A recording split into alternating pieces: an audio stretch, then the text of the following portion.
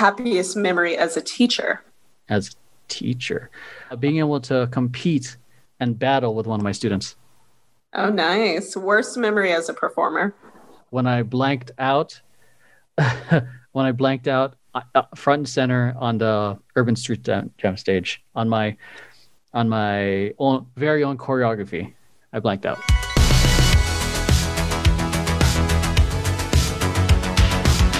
What's going on, everyone? Welcome to another episode of Throwing Tantrums podcast, or the Move Groove Grow podcast, depending on where you guys are listening to this. Today is going to be a slightly different format.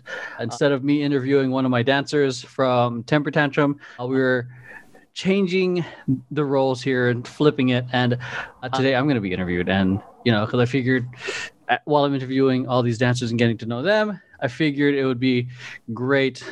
I feel like I have a lot of content out there, but I figured it'd be interesting to let the dancers interview me and let them ask the questions that they might have in mind, because they don't exactly have all the time in the world to be watching my YouTube channel, and I have thousands of videos on there. So yeah, so a little bit about me, I guess.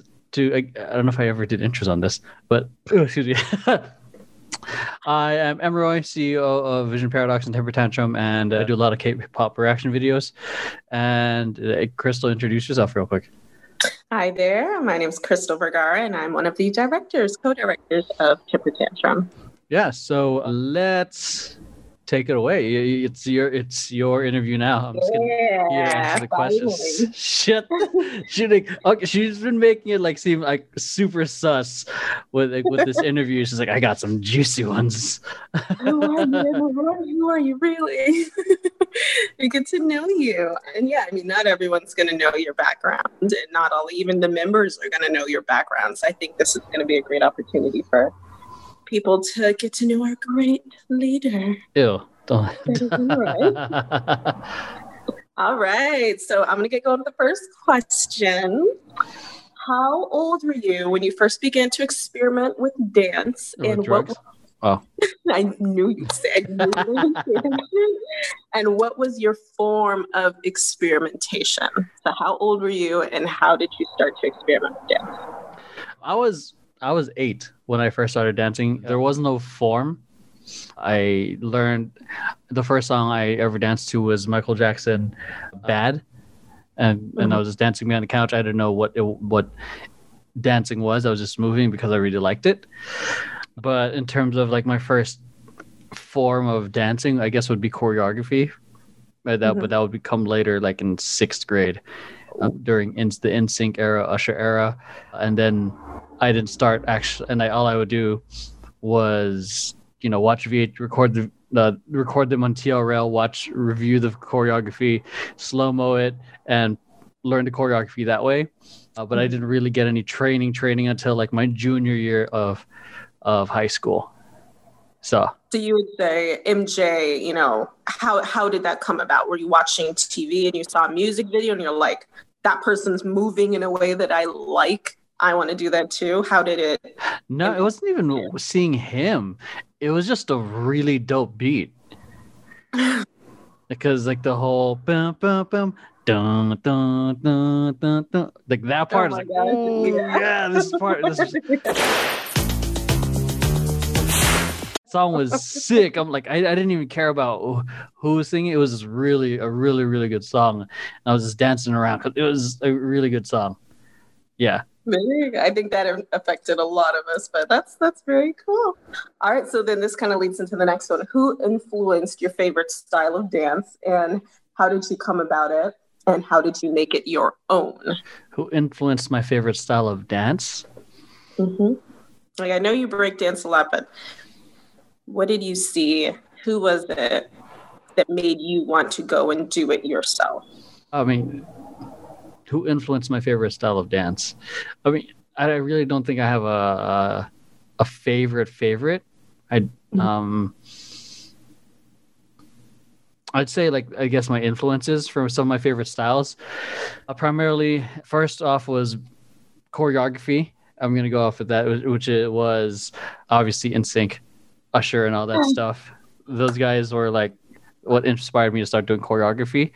But after high school, when I needed to find another way to dance that didn't rely on a group, which was breaking. That was really influenced by my other friends who were not in the high school dance team but were breaking, and they got me into it, and they showed me like the documentaries like Freshest Kids and whatnot. They like, and the b-boys from there, I guess those b-boys like Style Elements and Alienness inspired me with that. And with locking, it was primarily a locker named P-Lock. When I was doing like I was really in my phase of researching and history and not all that. So I saw his stuff, saw how he killed it with musicality with locking. So I picked that up. Yeah. And I guess another part that kind of was the gateway drug, so to speak, that got me interested in freestyling to begin with was You Got Served. So that movie really played a huge influence in me wanting to start learning how to battle and freestyle. There you go. All right. So then how old were you when you first started to take classes? And this is like younger years.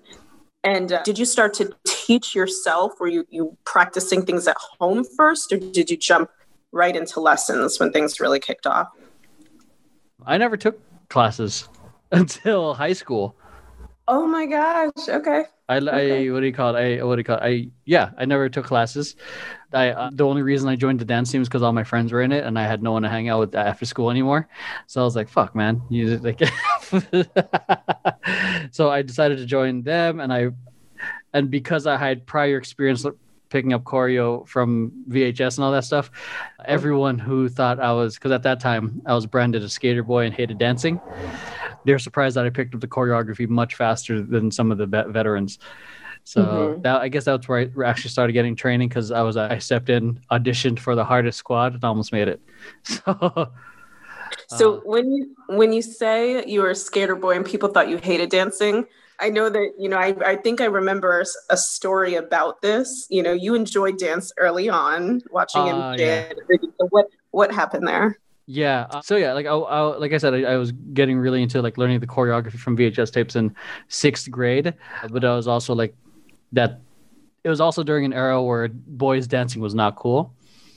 So I was practicing my NSYNC dance moves, like 4 kids. I remember what they looked like too. Like it's because it was such a embarrassing, heartbreaking moment for me. And they started laughing at me. It's like, what are you doing? What are you like the FAG word? And I was like, oh God, I remember the crushing, painful moment of being judged for this thing that I loved doing. Because I was like, it was practicing pacing. It was a piece from like I Want You Back, and I was practicing it, and I was like, yeah, this is cool. And and at that time I remember thinking like, wait, I didn't know his name back then, but it was Justin Timberlake. Justin was like practicing he's pacing in one hand, but what if I do 2? So I was like trying to create as a kid, but then boom, I was judged. And I remember walking home from that day from school saying like, I'm never going to dance again. Like I remember hearing that voice so loudly, like in my head and in my heart. I'm like, I'm never going to do this. And then I stopped completely, and I just really got into skating. And I was like, skating became another outlet for me to direct my energy. But throughout all that, I kind of like took on this belief as well that boys shouldn't dance and it's stupid. And so that was like that was the thing that I kind of accepted, and I kind of like embodied myself. So and then even throughout my high school year, it was like I remember like 9th grade, 10th grade, they would have these rallies, and they would the other guys that were on the team, we would just be like, oh, that's gay, oh, boys dancing, that's stupid. And I remember, I think my sophomore year, one of the rallies, they booed the all male team, and then the following rally, they did a routine that flipped off the entire crowd, and I think they yelled out "fuck you," and I was like, "Yo, respect." all this other time while I'm hating on them, I'm like, "Yeah, that's whack. That's whack." I'm like, "Dang, that's fucking tight." Taking backflip. Of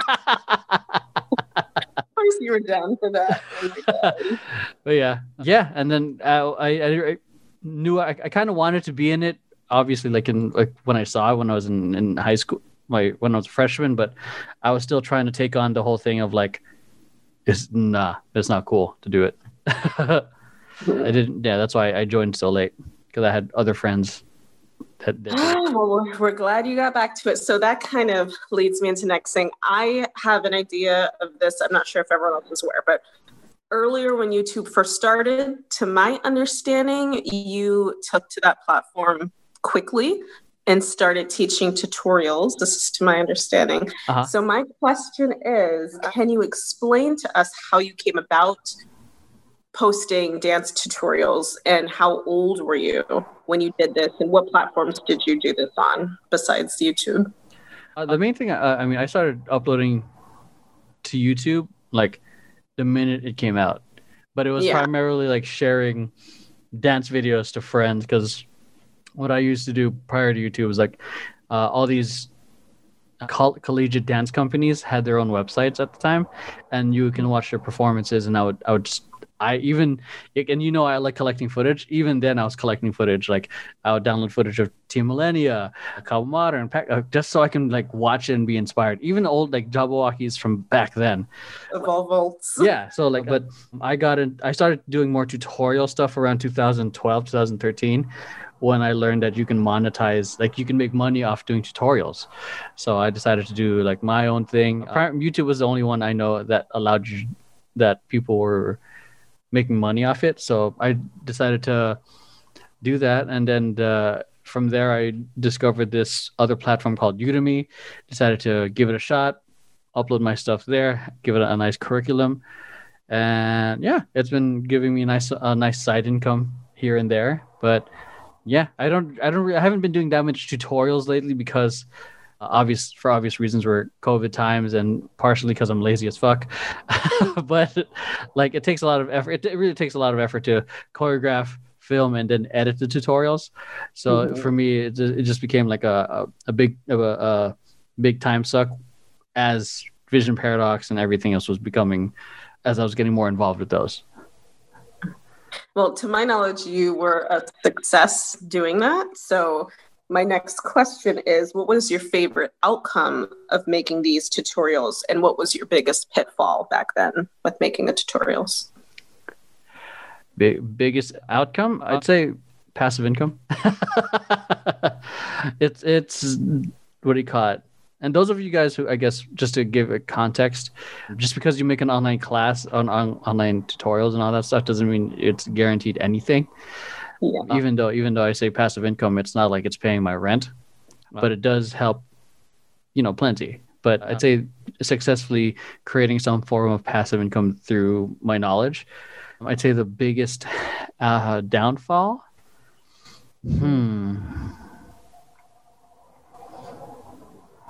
I don't know, to be honest. I mean, I feel pretty like in terms of it's not a success. No, I mean it's doing what I wanted it to do. Like, I mean, like the biggest from the course or creating tutorials in general? The whole process, making them, did it take away from anything else? Did you have to sacrifice anything to put time into this at that age? Because, people were doing other things during that time, while you're there hustling. Not everyone was hustling. I'd say the biggest downfall was how much time it took, I think, because it did take away from family and I had to focus a lot of it. I guess at that time, 2013, 2014, it was like Vision Paradox wasn't a company yet, but so I had a lot of time to create this. I think the biggest downfall was like, I feel like I could have probably better managed my time, or maybe not manage my time, because I felt pretty good about that. Maybe allow myself to step away from work more, realizing it's not the end of the world if I don't finish something that day. Very good. All right. Well, now, how do you think the outcome of your online tutorials would be if you started doing it now compared to back then? Oh, how do I think it would be if I did it today? Yeah, if you I still have the same knowledge, right? Same knowledge, but if you just decided today, hey, you know what? I want to create another course. Yeah. Or create new tutorials. Mm-hmm. And I'm starting from zero, or do I have my current audience? Current audience. Because back then you start from zero, but I guess having the audience, you wouldn't have the audience if you didn't do it back then.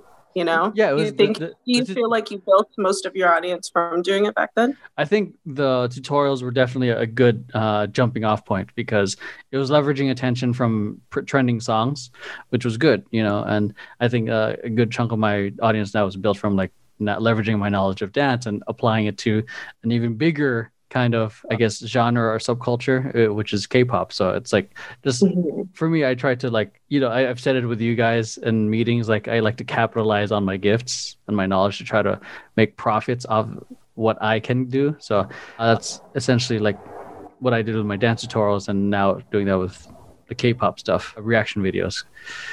But does that answer that question? Because I feel like I just went on a tangent. Well, I think the next question kind of helps. Because I still kind of want to answer that. Like, how do you think I would do, right? Yeah, what would your success rate be if you did this now? Right. Okay, so if my success rate now with the current audience, I think would be much higher, because there's attention, and I know what they want, and I can just simply leverage like certain requests, and there's an audience and there's a platform now. I think it would be much. Huh? No, I'm like, then why don't you do it now? No. I mean, I do fully intend on starting tutorials again, because I've just been interested in doing choreography again. There's just a point in time in my dancing career, I just wanted to freestyle. I had no interest in choreography. But yeah, more recently this year, I've been wanting to just do more choreography to help me like kind of explore new forms of movement and whatnot. But yeah, if I was to start today from zero, I'm going to be honest, it's going to be much harder. Yeah. But if I had the same marketing knowledge, I think I would have an edge. Okay, there you go. Well, then that leads into my next. What advice would you give to any dancers who would be considering? I knew it.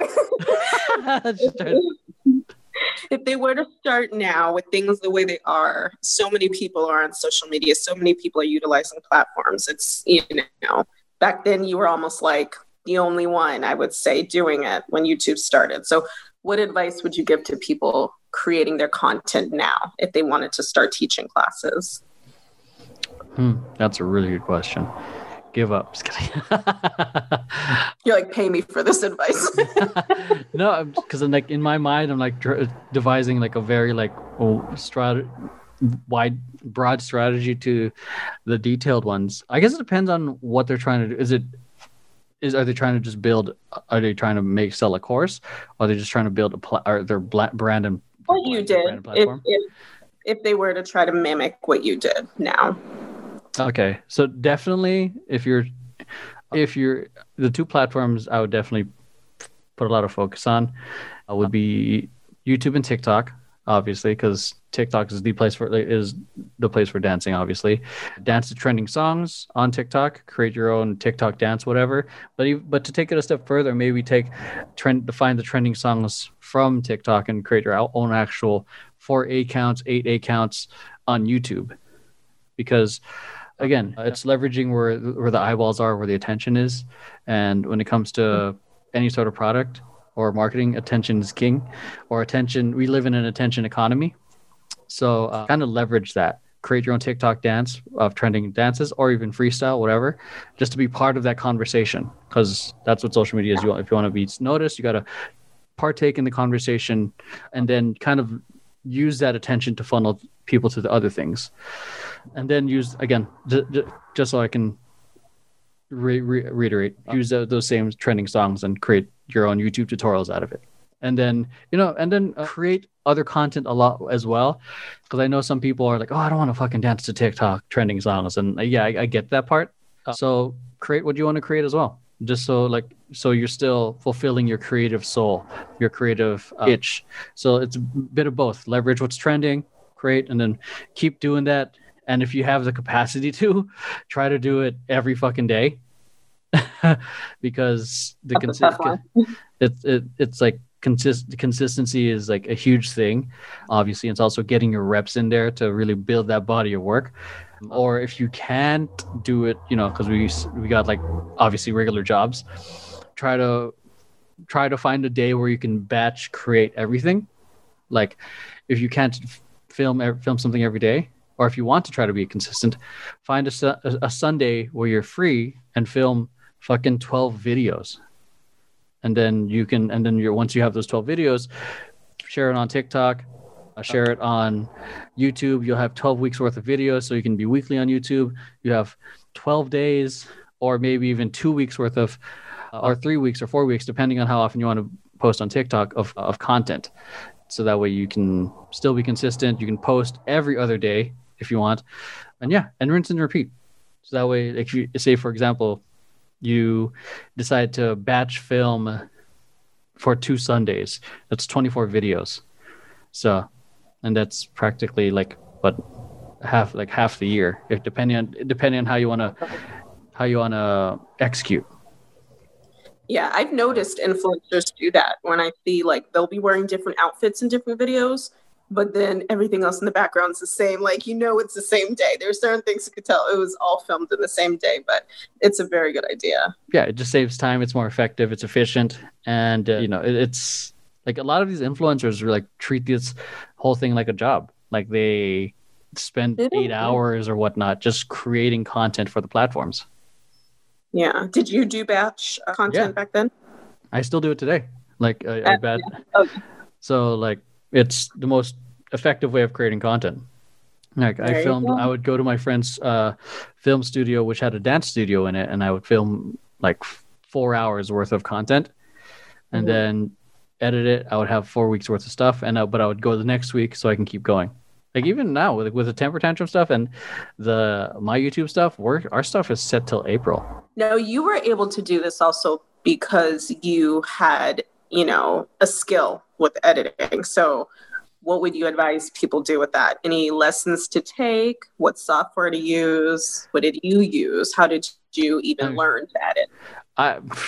Okay. I was lucky to have been editing since I was like in 6th, 7th grade. During my skater era, I learned how to edit because I was trying to be a sponsored skater. So I learned how to do video editing through double VHS tapes, and I would record that way and edit that way. I would like one video VHS would be playing and recording all that stuff, and then I learned how to edit on Premiere in high school.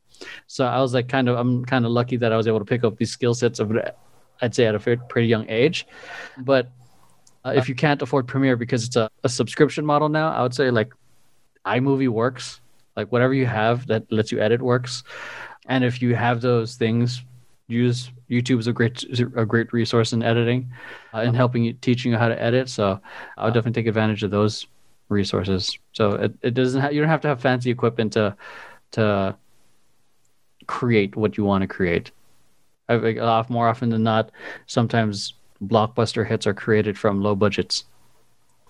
There you go. And this is kind of in relation to you doing other things. Did you ever break away from your time with dance to pursue another career? And if so, what was that career and why? Did I ever break? I know you told me about something and I was surprised. So, I mean, I never. Okay. Oh, you're talking about when I was a gamer and working in the gaming industry. That one? Yeah. What else did you do as a career? Dance has always been a constant in my life.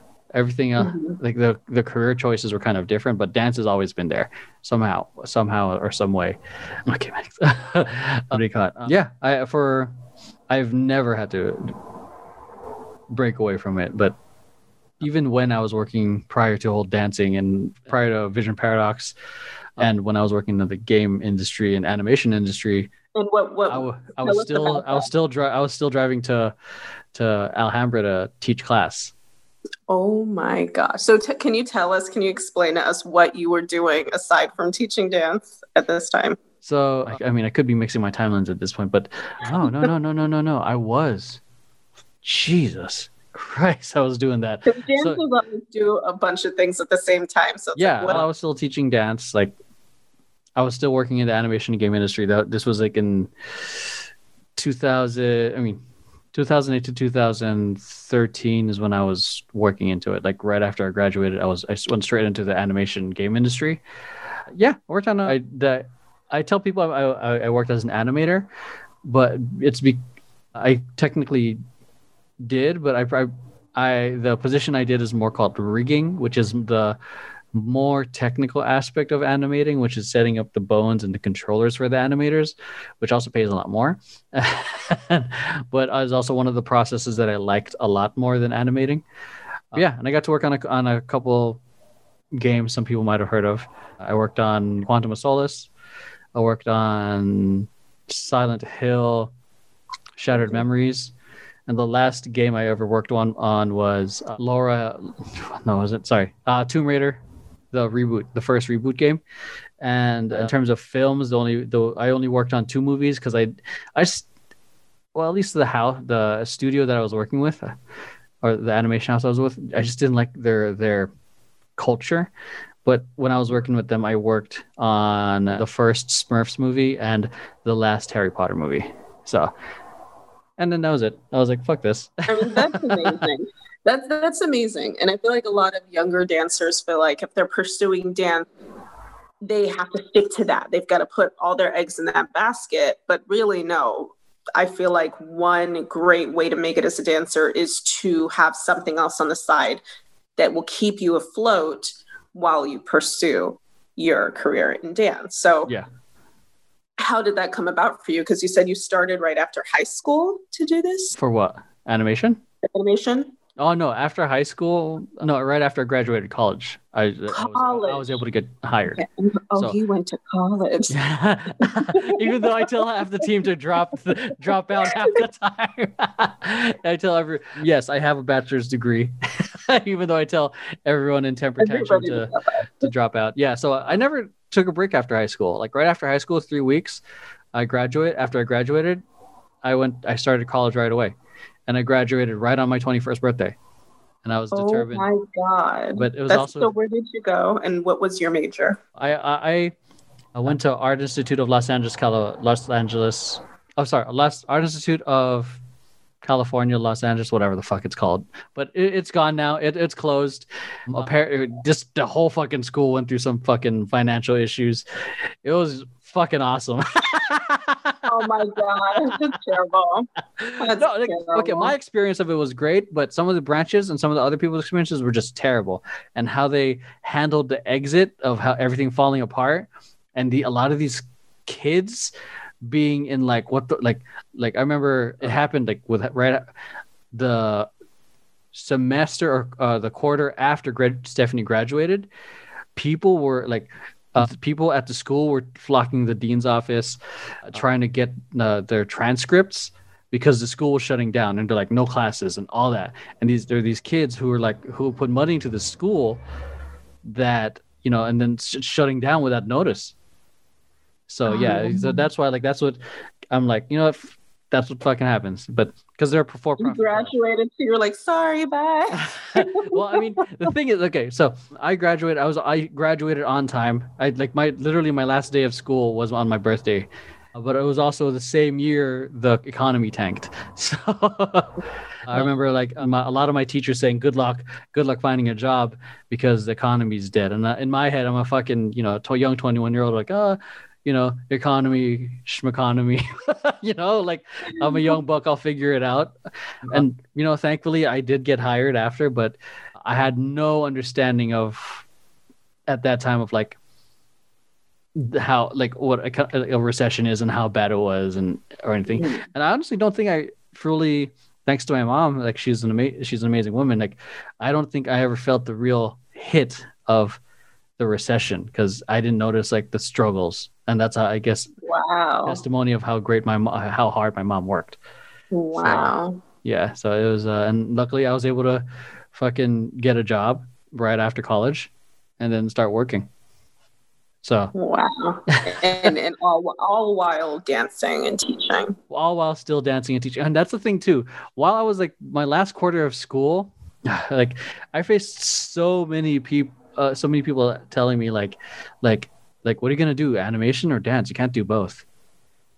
And one of my teachers said this one this one animator chick that joined our animation our animation not club, but I guess group, and then a lot of us like, oh, she's cute and all that stuff. And then what she said, like, oh, like you can't do both, the kind of condescending. I was like, no, fuck this bitch. I'm gonna prove everyone wrong. I'll prove everyone wrong. Of course. And then, you know, like that's where I got used to the idea, like, of, you know, because I don't know, I feel like, why can't you? Exactly. You know, like, why do you have to stick to one? And all that stuff. And, you know, I still believe that you can get both, just not at the same time. Mm-hmm. So it's you got to be smart, and especially, and also like prioritize the thing in a sense that helps, you know, support yourself in a sense, until while you're chasing that. But that's the thing. Like I never really pursued dance that hard to become an industry dancer. Like after my first few auditions for agencies, I was like, meh. I just wasn't feeling it. Yeah. I don't know. I just like, because I liked the community stuff because it was enjoyable, the support. But then going to these auditions, it was like so intense, because, you know, this is like literally everyone at the same time being interviewed for one or a few spots. Yeah. So it was a glorified hobby. There you go. So yeah, I would say some people quit because of the stress. So do you feel like having made the choice to pursue animation helped you continue to enjoy dance? Rather than yeah, in a sense, it became like, okay, this is like this is what I'm using to support my dancing. Mm-hmm. Though the drawback with working a lot in the animation industry is that at least the time I was in it, it's super different now. But for me, it wasn't the healthiest of habits that I had, because a lot of sitting, very sedentary lifestyle, not that active, and you had to be like, even with all the dancing I was doing, it still wasn't that enough. I was gaining a lot of weight. So, but yeah, like, and so I forgot where I was going with this, but yeah, it just wasn't the healthiest lifestyle, and it started showing in terms of like my performance with my dancing. Why you stopped? In the animation industry, no. It part of it was knowing I was going to become a dad and realizing, oh my god, when I would work like 60, 80 hours, like during crunch time, a week, it was just crazy. And I got to a point where I was like, when I heard that Jordan was on his way, I was like, what kind of dad do I want to be? Mm-hmm. So I was like, you know, am I just gonna show up tired and just give him presents, or do I actually want to be able to spend time with him the way I want? There you go. So is this how Vision Paradox came about? Vision Paradox came about like later. I got into it because I guess my quote unquote entrepreneurship journey started because of after I joined this leadership program. And I think that was super intense, and it helped a lot in helping me develop, I guess, a lot of self-awareness and how I show up in interacting with other people. But then I realized I was also really good at sales. So that's where I joined Herbalife and MLM, and I was like, yeah, like I can become like a health coach and all this other stuff. And then through that, like, because I felt like there were gaps. I was like, don't you have to be like a nutritionist and learn stuff? So I started learning a lot of stuff. There's questions in my head, so I started learning things on my own, and I started started actually training clients and all that stuff. Because I think that's the thing. The pitfall of MLMs is that they try to have you stick to their way instead of questioning it. So you made it your own. I made it my own. And what else was there? Yeah, and they kept pushing me to create, recruit people, recruit. And I was like, I don't fucking want to build a team if they don't want to be here. I want to sell. I'm good at it. The thing is, like the cut was shit. So that's not what I wasn't a fan of, and that's where I started realizing, oh, maybe I can start doing this on my own, and that's why I started having my own programs, and started my own packaging and everything, which just so happened to include the Herbalife products. There. Oh, so that's how it was. So for those who don't know, I wasn't on the train when Emery was doing YouTube, teaching tutorials, growing his fan base then. But I was around when he was doing this, and this dude, his face was like everywhere. I was seeing him through Facebook, YouTube clips, and it was like you were a life coach. I was getting all this advice left and right. I was getting emails, promo emails. Like, I totally forgot you did that. So shit, yeah, dude. Yeah. So I was hustling, and then what frustrated me with, and at that point, dance became more of a smaller thing. That was a big one for you. Because I was the nutritional life coach. Well, that information was very good. So, is there a way people can still go and find any of those videos? You can. Any of your coaching. Yeah, you where can people see this? You can still go through my YouTube, and if you switch the order and going from the oldest, you can see a lot of my stuff. From like 2011, 12, 13. And I was trying to be super inspirational and all that stuff. And I think it's what a lot of people are doing, because I was aspiring to be a life coach, but I hadn't experienced life yet. Like, you're a 20-year-old telling what you haven't experienced real life yet. I mean, I'm pretty sure that there are people that have experienced like some real shit, but there's also these kids who are trying to become life coaches who haven't had real life experiences. They haven't seen shit. They haven't seen the dark side, but of a lot of stuff. Because, empathy in coaching people plays a huge thing. So, and sometimes for those, especially if you're young, the older people will just see that as patronizing. It's like, oh yeah, I understand. And like, oh, you're 20 years old. You don't know what the fuck I'm going through a divorce. Have you gone through a divorce? So yeah, so that's where I kind of shifted a lot of things. Like I went away from the health coaching stuff because I wasn't a nutritionist or anything like that. So I felt like there were better licensed people for that, and the pay was shit. And I was also getting really frustrated with people not listening to me. So, like, they were like, you give people a plan, and it's hard for them to follow it, because we're humans, which is one of the reasons I prefer Vision Paradox, because I can control everything. And then I went away from becoming a life coach because I went away from being a life coach because at that time I hadn't really experienced life in a real way yet. I hadn't gone to jail yet. So. But yeah, eventually, eventually started Vision Paradox, and like that, a lot of everything, these skills kind of realized, like, because I was pushing the social media stuff through the health coaching and through my tutorials, I realized I can do this for other people.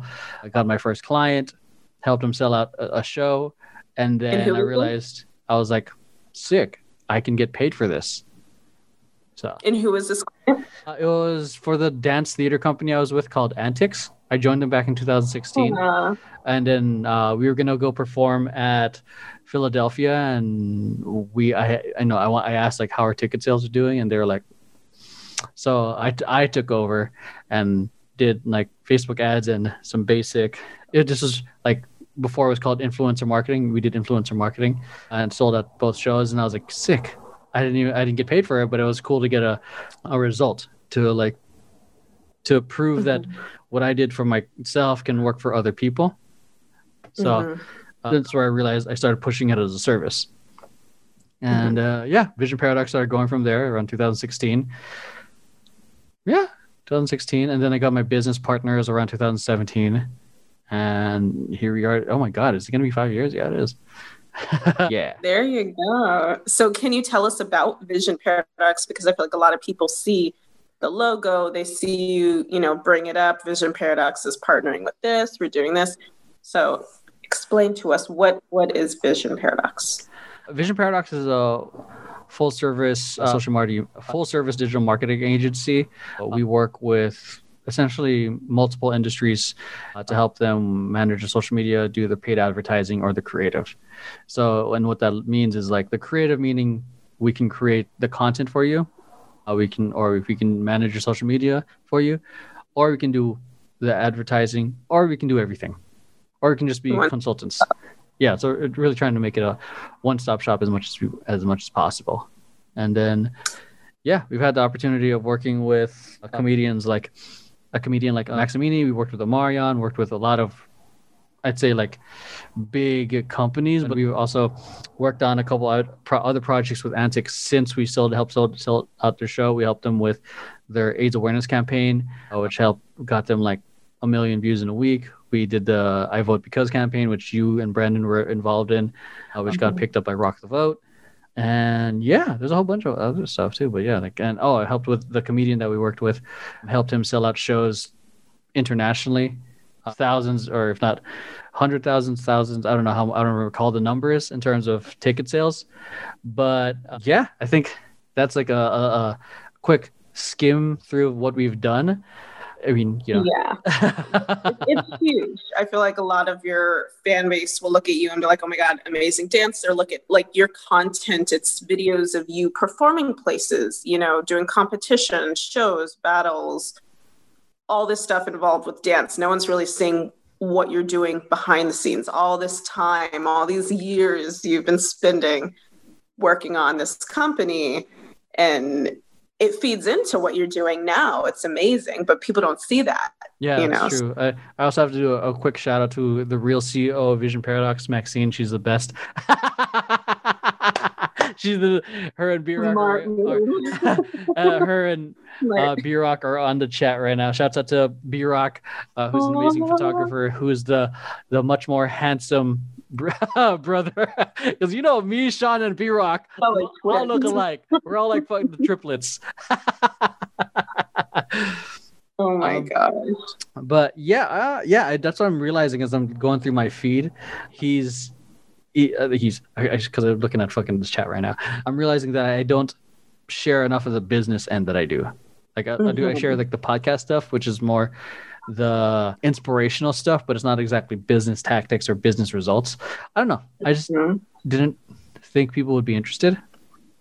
Yeah, people are probably wondering, what the heck is this man doing? Because he's over here talking about this, he's doing this, he's doing that. So it's like people like don't know that it would be one would say I run 3 businesses, but yeah, like it's fun, I would say. But yeah, Vision Paradox, I think my dance and all that stuff and my everything and Herbalife and all that and everything led to me being confident and the tutorials and all my own personal social media experience led to Vision Paradox being created. Now that there's a machine, so to speak, I felt comfortable when we started Temper Tantrum, because in my head I'm like, this huge fucking 2020 when we officially became a company. How do we fucking stand out? Because there's so many dance crews nowadays, viral people, and I'm glad like the Vision Paradox is there as the machine to help create the content and manage the social media. Because, and from the past experiences of working with all these different brands and how we can change the approach and all that. So yeah, it's a great way to utilize what you're doing and feed it into the company. So there's a lot involved with stuff like this. And yeah, it's with that knowledge, I feel like I felt confident that once we made it official, it wouldn't be as scary trying to build it from the ground up, because family business, my first dance career that I started back in 2004. That was hard as fuck. Like, where when social media wasn't that big yet, and it was MySpace, and it was for fun. Oh, those struggles. And I took those lessons into Vision Paradox, and I combined the lessons from Vision Paradox to get us ready for Temper Tantrum. There you go. And I was actually going to ask you next, what was the first dance company you joined? So it was aside, not including my high school dance team, right? I guess, no, after high school. After high school, I started my own team. So And that was well, back then it was called ESUI, but I consider as part of the FanBiz history, so to speak, because that was the catalyst, because it was and the same co-founders kind of created. But yeah, like, because the teams that I wanted to be a part of, Pack Modern, Cabo Modern, and Team Millennia, like these are the big collegiate teams that I wanted to be a part of, were all like at least 30 miles away, like Fullerton, Long Beach, fucking Irvine. Like, I'm a college kid going to Santa Monica. I'm not about to fucking spend my gas money to go all the way fucking to Long Beach just to rehearse. I mean, other people did it. I just did not have that luxury to and especially if I wanted to graduate on time, I didn't have that luxury. Like the least I can do is teach class and all that stuff. But yeah, I started family business like right after, like 2005, 2004. So, and I realized like I can't go there. Might as well start our own thing. And then the first official company I joined was Culture Shock back in 2008. So, and I think a lot of people remember that too. Yeah. So very cool. So in your mind, what goes into maintaining a successful and enjoyable dance company? Because you've been involved with so many. Besides being an asshole, what goes into maintaining a successful and enjoyable dance company? Because I think a lot of people have experienced being with companies and it's been hard, stressful. What would you say creates a successful environment? A successful environment. Not chastising your members. Oh my God, Max and V-Rock on the chat are saying drugs. Of course. You know how many times I had to not type that into my questions?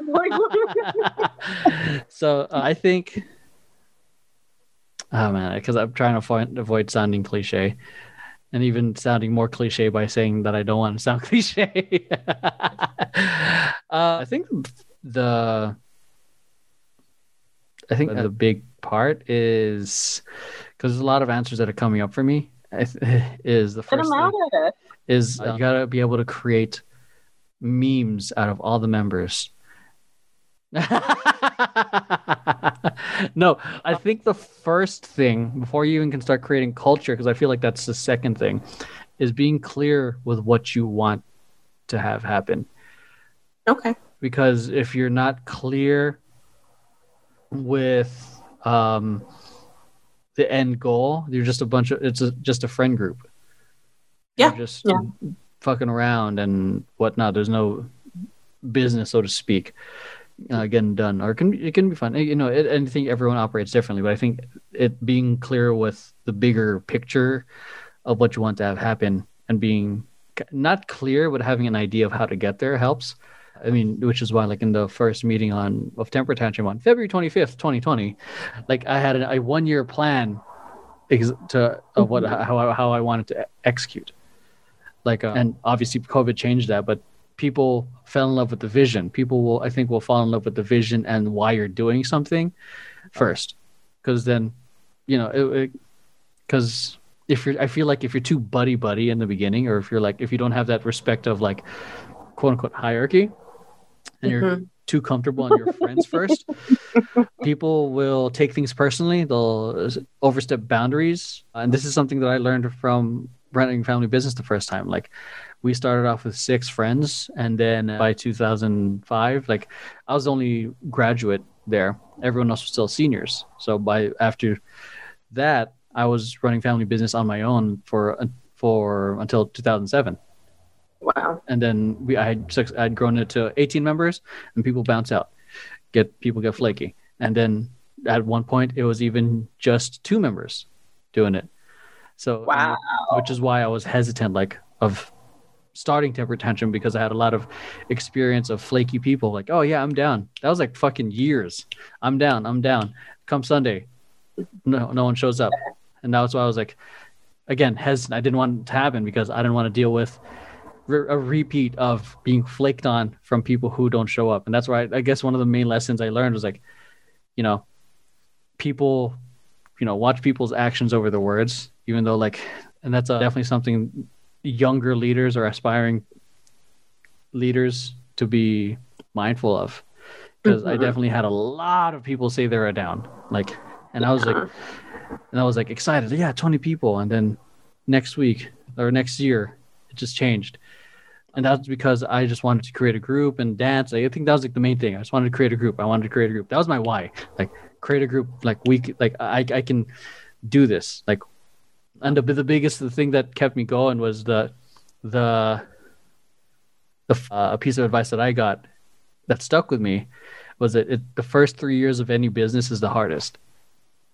So I was like, it wasn't a business, but I just knew like I had to stick with it because somehow it's gonna fucking work out.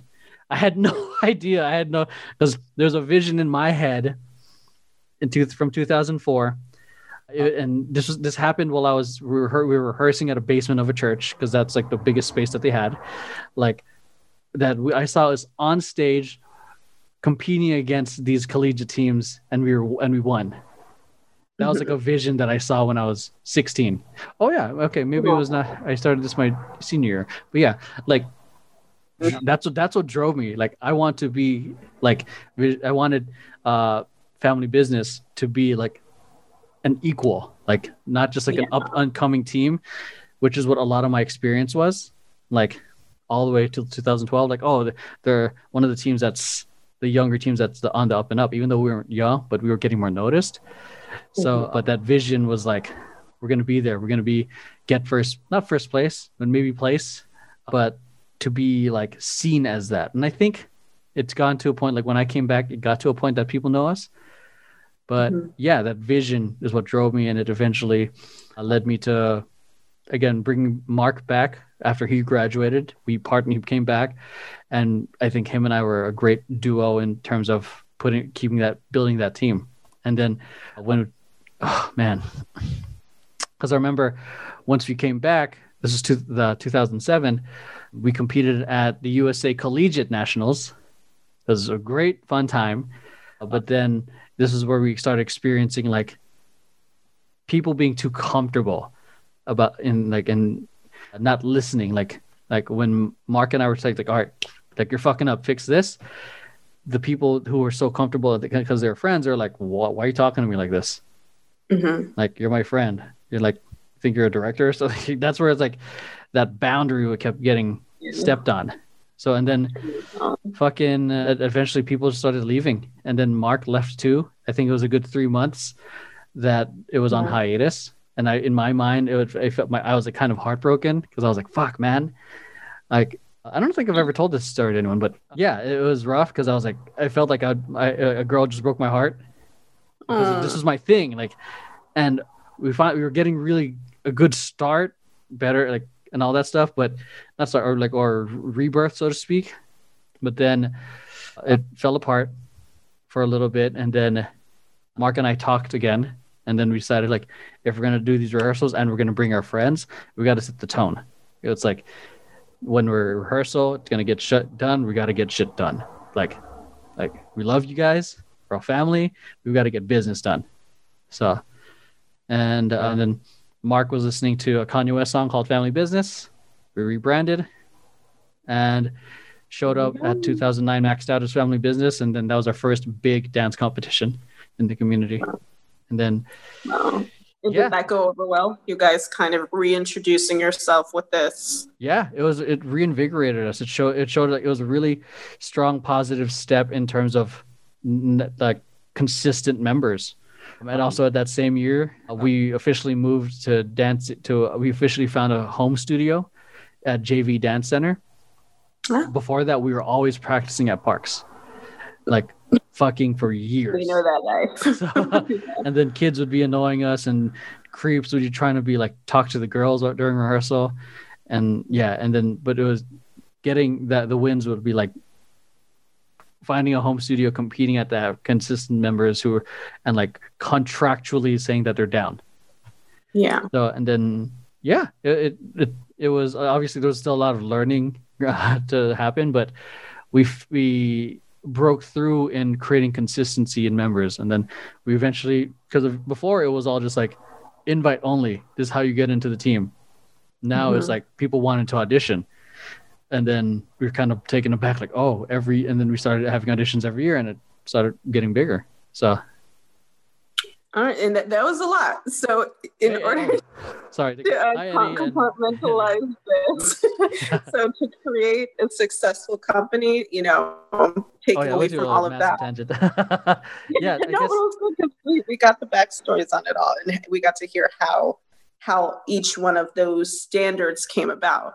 Yeah, so to create to circle it back in, yeah, you have to have a clear vision of what you want, and then to continue building off that is obviously knowing what you want, why you want it, but also being empathetic to your company members. Like, you have to know why they are in it too, because I think the people get it twisted when it comes to being a leader, is that they think they're there to serve the main guy, so to speak, or but the thing is, it's especially with the leadership training that I went through, is like the leaders are the servants. They serve the company, or they set the team to win.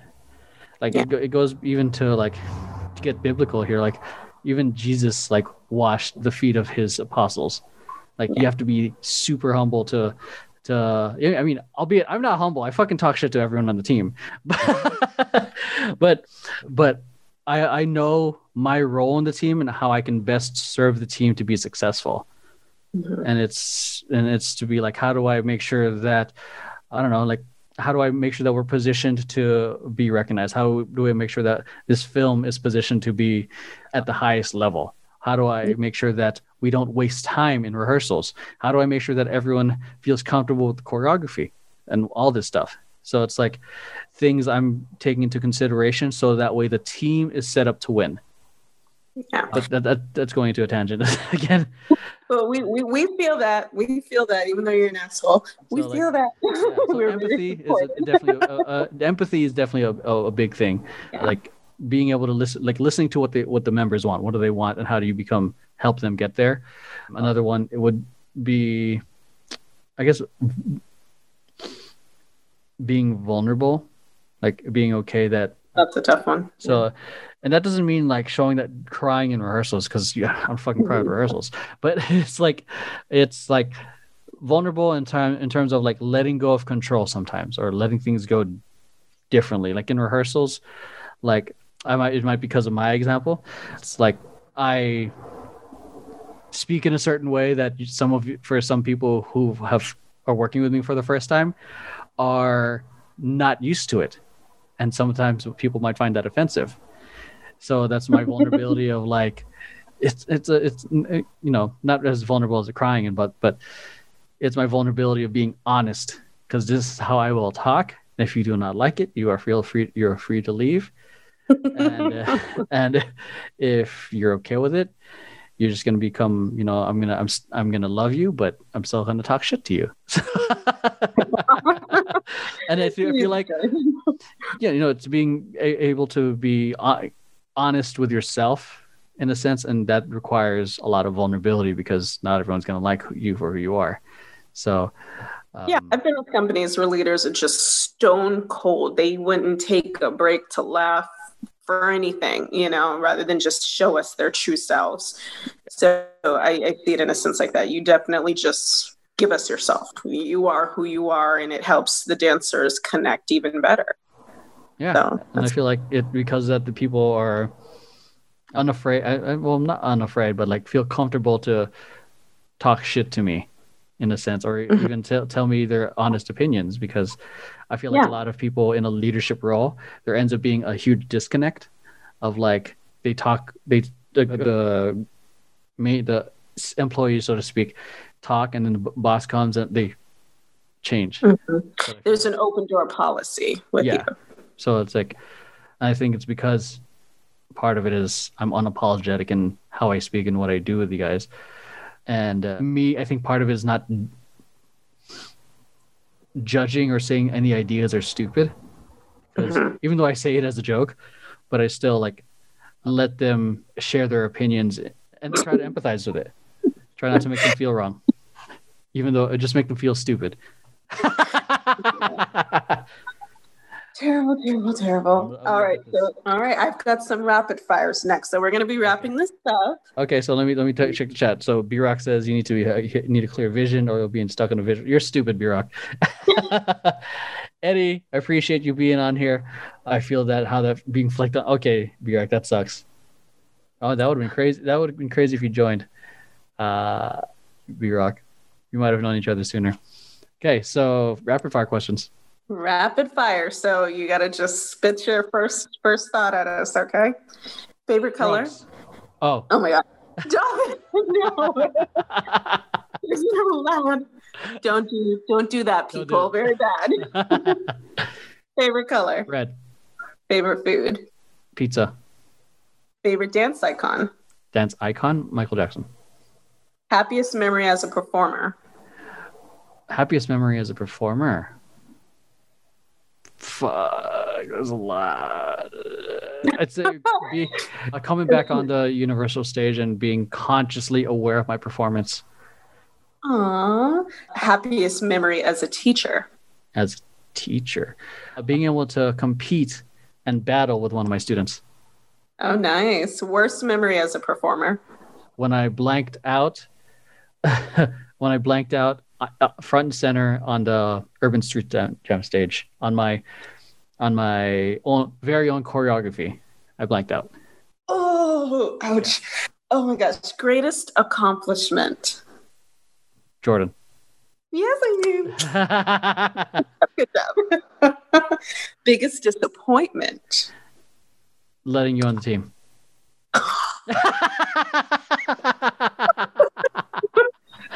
Okay, so biggest disappointment for real. Not standing up against toxic people when I was running family business. Damn. Okay.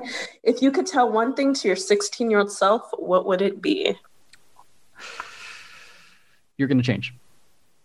Oh, and this is a similar one to what you asked me during my interview. If all of your memories of your career and success wiped away, how would you explain your life to your grandchildren? How would I explain my life to my... Okay, this is completely different from the question I asked you. How would you explain your life, yourself, your legacy? To my grandchildren, if everything... Oh, shit. Because I feel like you don't care much about what other people think. I feel like your grandkids, you'd want to tell them. That's a fair point. If everything was wiped away and what would I want to tell my kids? Like in terms of... your legacy, who you are, what you accomplished. What would I want to tell them about myself?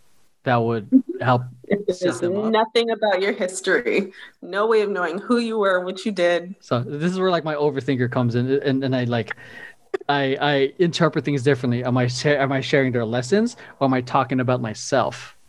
I don't know. Okay. So you can see like they know nothing. So okay, so I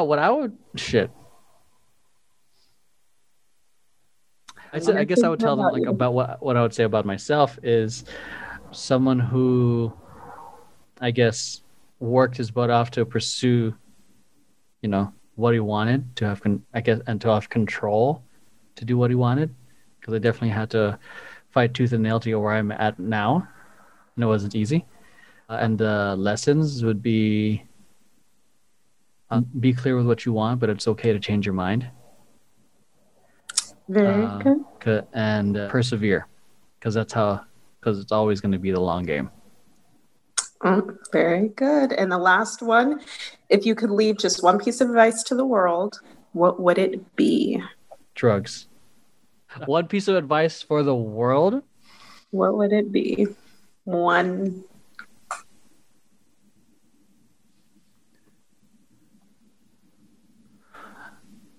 Be empathetic with yourself and persevere.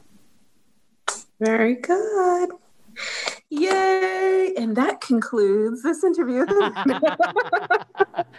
So I am not good with closing out. So yeah, that is it. Anyone on the chat, B-Rock, if you want to interview me next, let me know. Max, if you want to, I know Max, we have our own podcast. We kind of like, never mind. We have our own thing. But B-Rock, Eddie, or anyone from Temper Tantrum watching, if you guys want to interview me next and you got your own questions, let me know. But other than that, those of you guys watching on Twitch, I appreciate you guys. Those of you guys watching on YouTube, if you liked it, make sure you hit like, subscribe, share this with friends who you think might enjoy. If you... I forgot what I was going to say. But anyways, listen to the other stuff check out the other stuff on here as well. Aside from the podcast, check out the dance videos, the dance films we shared, and freestyle videos. Listen to the podcast, other podcasts such as Awkward Tea Party, Move, Groove, and Grow, and all that stuff. And make sure you give Crystal a follow. She has an OnlyFans as well.